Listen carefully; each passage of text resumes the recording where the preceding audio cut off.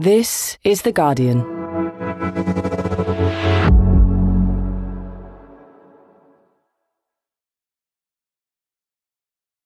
The Metropolitan Police open an investigation into goings-on in Downing Street, while the Prime Minister's allies claim he was ambushed by a birthday cake. I'm Heather Stewart, political editor of The Guardian, and this is Politics Weekly.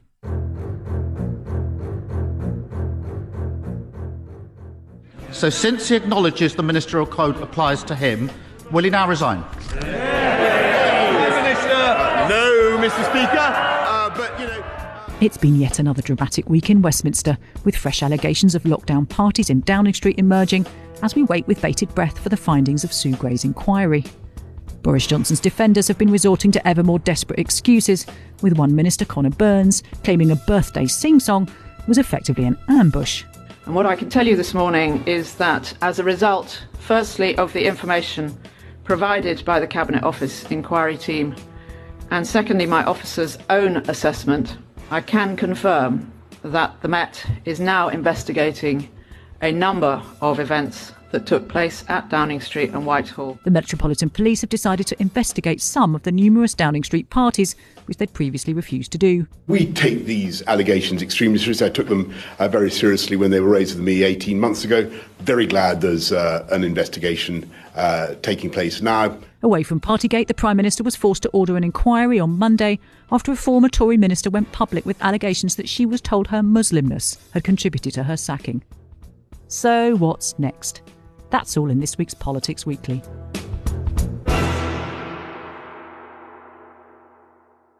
Apologies to our listeners if it seems like we're talking about number 10 parties every week at the moment. The revolution simply won't stop. And now the police are involved. So to try and get to grips with what exactly is happening, I'm joined by Guardian columnist and host of Politics Weekly Extra, Jonathan Freedland. Jonathan, on Tuesday we had this extraordinary news, didn't we, that the Metropolitan Police are now looking into events in Downing Street. How did you think that sort of changes Boris Johnson's position?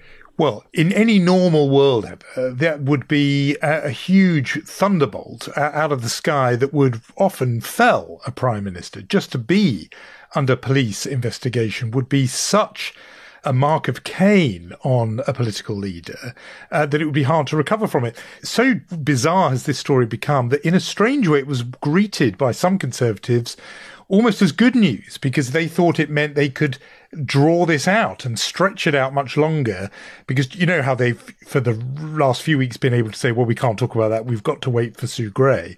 Well, this would now give them a new one, which is, well, obviously I can't say anything about that because it's the subject of a police investigation. And as we know, police investigations take a long time. So I think there were some who thought, OK, well, this gets it into the long grass and maybe the police will only report, in May or something. And they can say, well, all that's in the past. So I think you and I are both old enough to remember a time where a prime minister being under police investigation would in and of itself be catastrophic. And yet Boris Johnson is in so deep that it hasn't played, on their side at least, quite like that.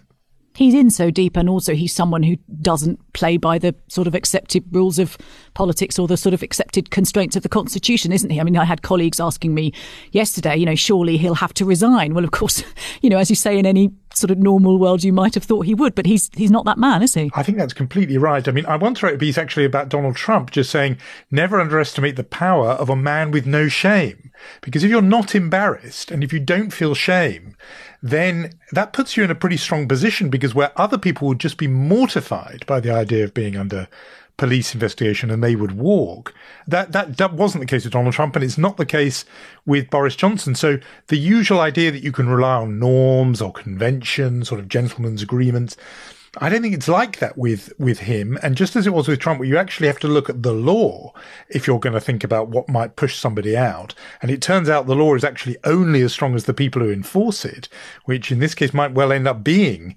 outside the police investigation, just end up being his own MPs. Well, then that gives you a lot of power if you're Boris Johnson, if you're ready to brazen it out. And so far, that has seemed to be his mode. And Jonathan, I've just rushed upstairs to the Guardian's Westminster office from the chamber, the House of Commons chamber, where I was watching Prime Minister's questions. And it was very clear from that, I think, from Johnson's performance, what his approach is going to be. It certainly is brazening it out, isn't it? And it's also pointing to lots of other, achievements of his government and things they want to be allowed to get on with, and sort of suggesting that by continuing to press the questions about parties and so on, Labour's, just sort of trying to score political points. We're launching a plan tomorrow, Mr. Speaker, to get 500,000 people off welfare into work. It's a fantastic idea. I hope he supports it. Yeah, I think, and he's taking his cue, I think, the Prime Minister, from that front page of the Daily Mail. They did a front page suggesting the nation's lost all sense of proportion, because really what we should be talking about is Ukraine. And Boris Johnson went on that as if trying to, again, shame Keir Starmer. He talks about the most serious issue before the public today and before the world today. It's almost as though he was in ignorance of the fact, Mr. Speaker, that we have a crisis on the borders of Ukraine. As if, look, here you are obsessing about cake and birthday parties when there are big things afoot. So, of course, you should stop bothering me about these minor matters and let me be the big statesman talking about Ukraine. On its face, it works quite well because, obviously, a war in Ukraine is a bigger deal than having a slice of cake. But the counter-argument is, of course, it's not about cake. It's about this much bigger principle, which is that everybody is subject to the law, and those who write the rules have to abide by them. And indeed, there have been some Conservative commentators around and about this week saying that is the principle that's at stake even in Ukraine, actually. It's a basic tenet of democracy that the leaders must be subject to the same rules as though they lead. But yeah, superficially it was an attempt by Boris Johnson, amazingly, to have a bit of moral high ground and say, I'm the terribly serious man and you, Keir Starmer, are obsessed with trivia. I think in terms of their two respective brands, most people think it's sort of the other way around. But sitting there watching it, it did appear to be working at least superficially with Conservative MPs or those who had turned up. So unlike some recent weeks, a lot of them had turned up, it seemed to me, to support Boris Johnson. They were very, very noisy. It's one of the things you realise when you're actually in there from watching it on TV, is that it's even noisier than it appears. And I thought the Tory benches were particularly loud this week. There's a lot of shouting, there's a lot of banging of benches, a lot of yelling of more when Boris Johnson made one of these points. I mean, of course, doesn't necessarily mean that those very same people might not be considering sending in a letter calling for a vote of no confidence, but there is at least some sense of a public show of support for him by Conservative MPs, isn't there? Yes, and I think his own performance sort of reflected that. He was more high energy. He didn't do that downbeat, crestfallen look that you and I will both remember from that interview with Beth Rigby a few days back, where he looked absolutely downcast. He was instead giving it high energy, and he can do that. But yeah, I mean, the people behind him, you really wouldn't want to trust that as any kind of indicator. Again, showing my age, I do remember, even as Tories were plotting the downfall of Margaret Thatcher, they were full-throatedly shouting their support and waving their order papers for her in the House of Commons. I think they even did it straight after they'd defenestrated her too. I mean, the Tory in public and the Tory in private are two very different animals. And yes, they put on a show today, and that will, I think, at least give pause to some of the plotters wondering whether they have the numbers. But yeah, I think it was a show rather than anything more. And Jonathan, we've seen quite different approaches when it comes to that from his potential rivals, haven't we? So Liz Truss, who is seen as one of the front runners if there were a leadership race to be triggered, she's very much gone for it. She keeps saying it herself. In fact, she 100% supports the Prime Minister. She was sitting there very close to him today. She's been very, very defensive of him. Rishi Sunak, another potential contender, a little bit quieter, I would say, and not so much out there on the media defending him. Completely right. And I think that's an interesting difference of who's looking at the party and who's looking at the party, meaning Conservative Party rather than birthday party, and who's looking at the country. So I think Liz Truss is thinking, I don't get this job unless Tories vote for me, and they will reward loyalty to Boris Johnson. A lot of them will feel angry that Boris Johnson, if he goes, was driven out by the liberal media and so on.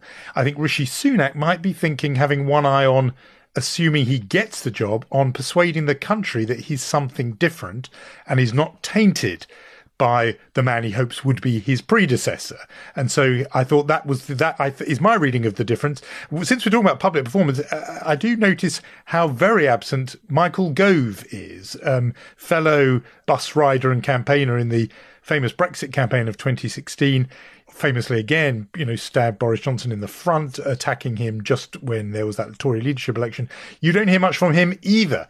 And that too has crossed my mind. But yeah, I think your reading of the difference between Truss and Sunak is really striking. And Jonathan, we don't yet, as we speak, have the sort of fabled, as it is now, Sue Gray report, do we? We've all been waiting. And Johnson's line for some weeks now has been, I can't possibly comment on this. We need to wait for Sue Gray, that's the senior civil servant, to do this, to carry out her work, to investigate these gatherings that may or may not have happened in lockdown in Parliament. We're still waiting for that, aren't we? How much difference does that make when it comes? Or do you think we're sort of past that point now that we know that she have found enough evidence to pass it on to the Met and trigger a police investigation? Well, actually, the answer to that does depend on what's in it, because if that's all it says, then you're right. There's no hard news in it, because we already got that in a way from Cressida Dick. Yesterday, the Commissioner of the Met saying exactly that, and also the Met spelling out what the criteria were for making the judgment they've made. And I notice Keir Starmer deliberately unpacked that. The police spelt out that what they meant by that those involved knew or ought to have known what they were doing was an offence. So, yeah, if it's only that, then you're right. But if there is, who knows, a new party that we didn't know about, some other much more smoking gun, that actually puts him in the room, perhaps at an occasion where we didn't know he was in the room, or even if very, very coded, some sort of hint of what she herself thinks of what Boris Johnson has done. And I've been told by one former Mandarin that what you want to look for are the juxtapositions, meaning what facts does Sue Gray choose to put side by side in the report? She won't deliver a judgment. She's not in that role. That's not her remit. She won't say guilty or innocent. But if she puts two facts alongside each other that show clearly what Keir Starmer actually was driving at today, that, for example, the Prime Minister misled Parliament. Two statements. On December the 1st, he said this. On X date, he did this. And almost inviting the reader, inviting those MPs to see that therefore he misled Parliament. Well, that could be very damaging indeed. So that requires a bit of between the lines reading, but not much. And there may be some of that. So, we're not just waiting for Godot. It could actually deliver. And, but as yet, as you and I speak, we don't know.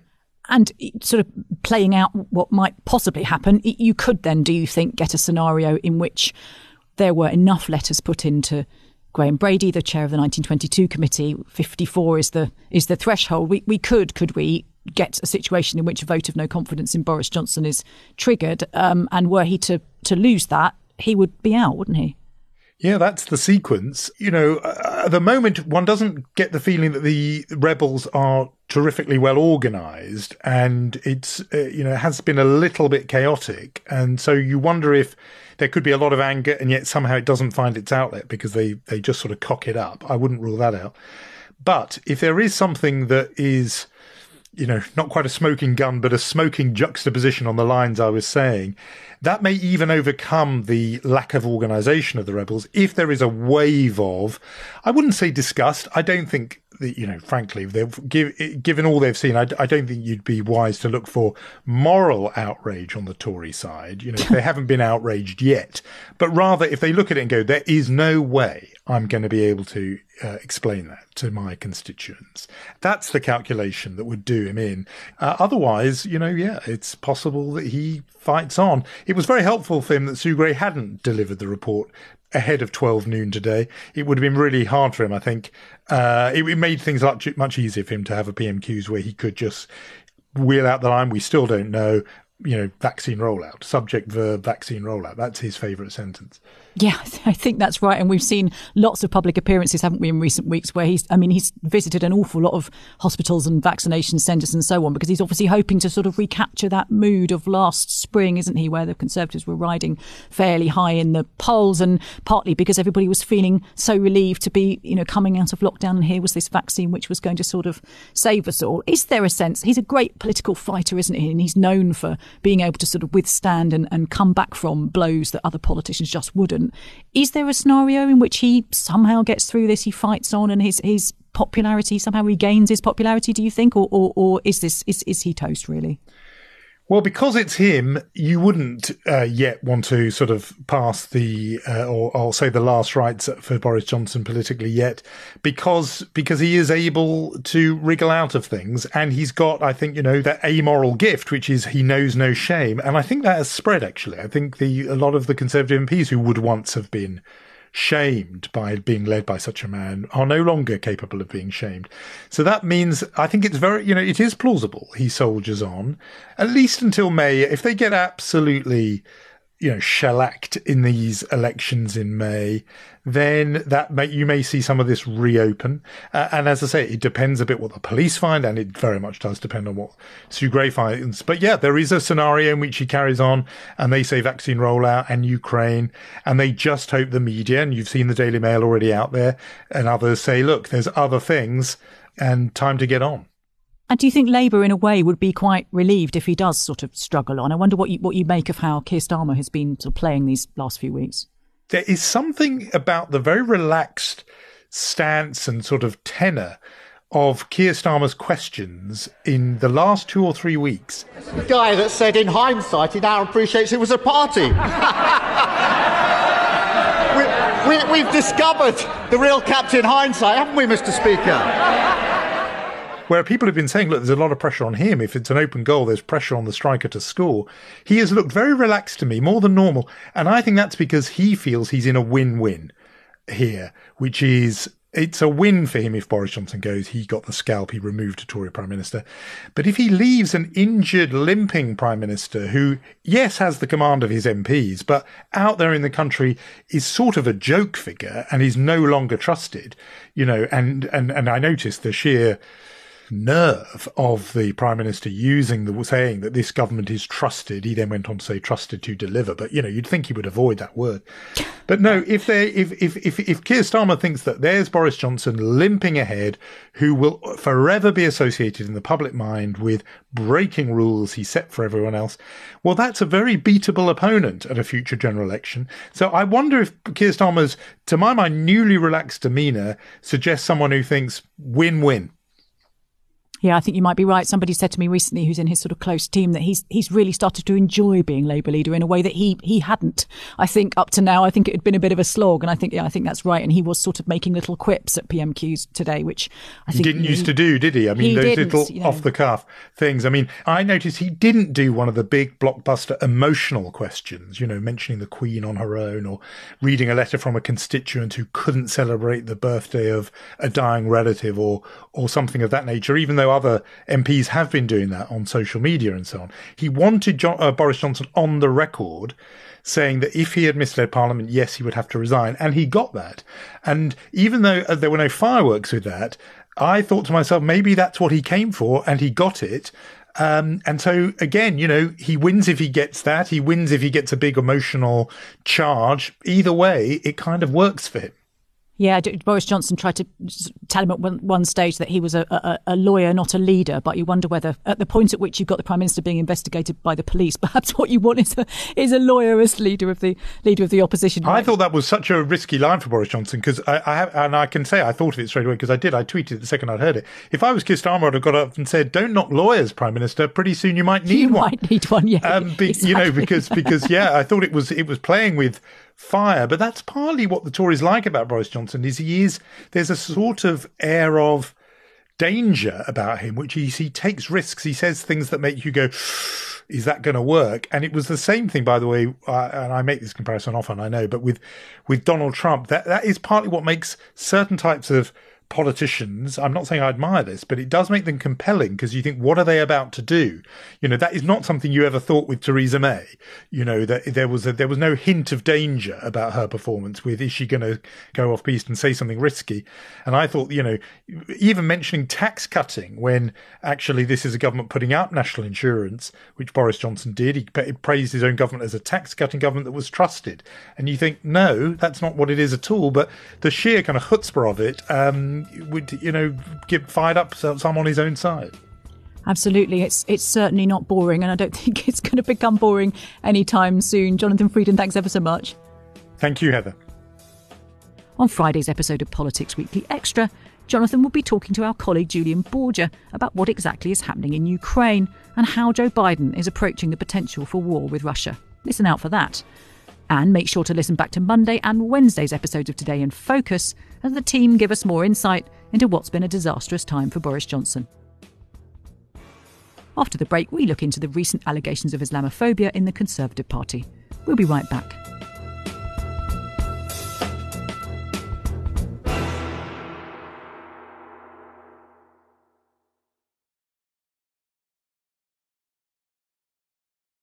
Welcome back to Politics Weekly. I'm Heather Stewart. Former Conservative Minister Nusrat Ghani revealed at the weekend that she was told her Muslimness had made Conservative Party colleagues uncomfortable and that had contributed to her sacking in 2020. Under pressure, Boris Johnson ordered an inquiry. Oh good, another inquiry. I spoke to The Guardian's Community Affairs correspondent Aamna Mohdin to hear more. Hi, Aamna. It's good to have you on. Oh, thank you so much for having me on, Heather. It's been a very, very hectic few weeks, hasn't it? It has, in one way or another. I mean, in a way, this is a story that's almost at risk of getting lost in the sort of maelstrom this week. But the former Transport Minister, Nusrat Ghani, gave a pretty extraordinary interview to the Sunday Times at the weekend, didn't she? And made some shocking allegations. Yes, she did. It was really, really shocking in her interview. Nusrat Ghani said that the government whip told her that her, and I quote, Muslimness was raised as an issue during discussions about the 2020 reshuffle. Now, during this reshuffle, she was sacked as her job as a transport minister. And when she was sacked, she said her status, and again, I quote, as a Muslim woman was making colleagues uncomfortable. And Aamna, we should say that Chief Whip Mark Spencer has admitted he was the person Nusrat Ghani's spoken to, but he's denied having said the remarks she attributed to him. So she's evidently tried to raise this with the party before. She went to Boris Johnson and she was told to make a complaint within the party's internal complaints process, which for obvious reasons she felt was inappropriate, largely because, she said this was government business. So the internal complaints process is quite similar to other parties. A complainant comes forward, makes the allegation, it's promptly investigated and the decision is taken shortly afterwards. But the complaints process within the Conservative Party has long been dogged with accusations that it's not fit for purpose. In August 2020, young Conservatives in Wales went to the press to urge the party to reform its complaints process, and they were citing a lack of clarity and transparency. And it was worth noting that an independent inquiry last year into the Conservative Party handling of discrimination kind of said that there was clear evidence that the complaint system was in need of overhaul. So, with that being said, it's no wonder she had no interest in going down that path. Yeah, it does seem understandable, doesn't it? Did the Conservative Party do anything to clean up its complaint system after there was that as you say, this report chaired by Professor Swaran Singh, and it did find there were problems with the complaints process? Is there any sense that anything's changed? Because one of the things ministers were saying over the weekend, again, what to her was, perhaps you'd like to take this up with the party.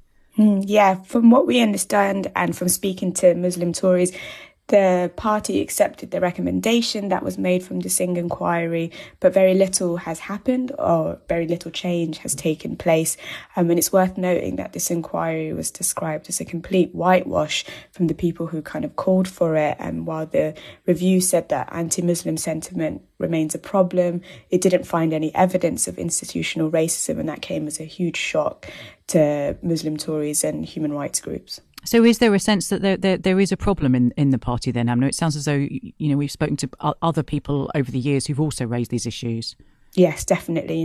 Saeed Awasi is the most famous for coming forward and accusing the party of Islamophobia and other forms of discrimination. So this is almost 10 years in the making, where every now and then someone comes forward and says there's huge issues within the party and people feel very little has been done. So it's no wonder that huge groups now are turning towards the Equality and Human Rights Commission to ask them to intervene. Yeah, and of course the Equality and Human Rights Commission did look into Labour and its handling of anti-Semitism complaints, didn't it? And made a pretty damning report. And of course the difference there is that it's sort of on a statutory footing, and so when it makes recommendations, parties are obliged to do something about it. So after initially saying she needs to go through the party process, the Tories did make a move, didn't they? And they've now said they will carry out a Cabinet Office inquiry into the specific allegations that Nusrat Ghani made. Yes, exactly. So in quite a brief statement from Number 10, they said the Cabinet Office will investigate the facts of of the case. Labour followed through to say, we need to see if the ministerial code was broken. In response, Ghani herself said that she wants to see the terms of reference for any inquiry, and she wants it to include everything that was said in Downing Street and by the whip. But cabinet sources are telling The Guardian that the matter is going to be investigated through a standard process using the ethics team. There might be a possibility where they'll look at whether the ministerial code has been broken, but it doesn't seem to be anything that's going to be much more significant. I'm not really sure it's going to meet what people are asking for. No, and for those of us who sort of keen Westminster watchers, this is the same process, of course, that is often used to look at ministers who may or may not have done something wrong, or in fact, it's pretty similar. It's Cabinet Office is the same bit of government that's looking into Partygate, of course. And, the point about it is it's not really an independent inquiry. It's a bit of government. And ultimately, the person who decides, who looks at the report and decides whether anything needs to be done about it is, of course, Boris Johnson. And in the case of, for example, Priti Patel, who was found to have behaved in a way that could constitute bullying, albeit perhaps unintentionally, Boris Johnson decided that wasn't a resigning matter and stood behind her and kept her on. What one can see why Nusrat Ghani might feel that something broader would be better or more independent, perhaps. Aamna, as you say, it doesn't really tackle this sense that there's a wider problem with Islamophobia here, does it? No, definitely. And it's no wonder really that after the huge pressure that's been piled on the Equality and Human Rights Commission, they intervened to say that if this inquiry, they're not satisfied with it, they will use their legal powers to intervene and investigate. As I was saying before, there's a real fear that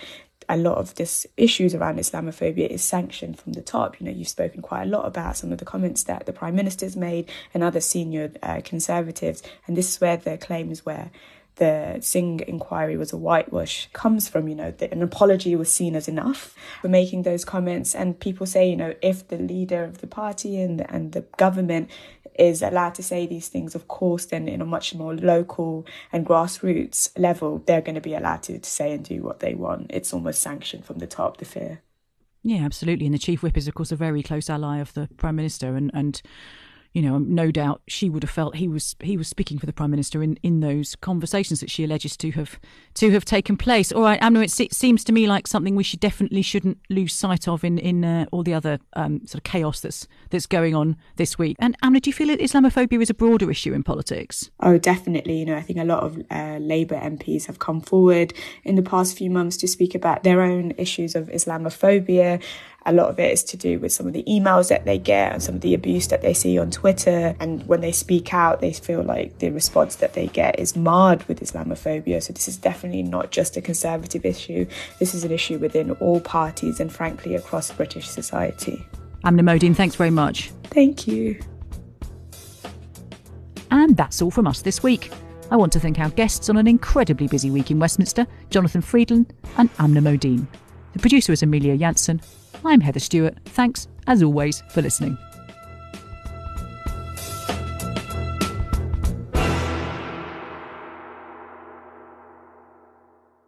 This is The Guardian.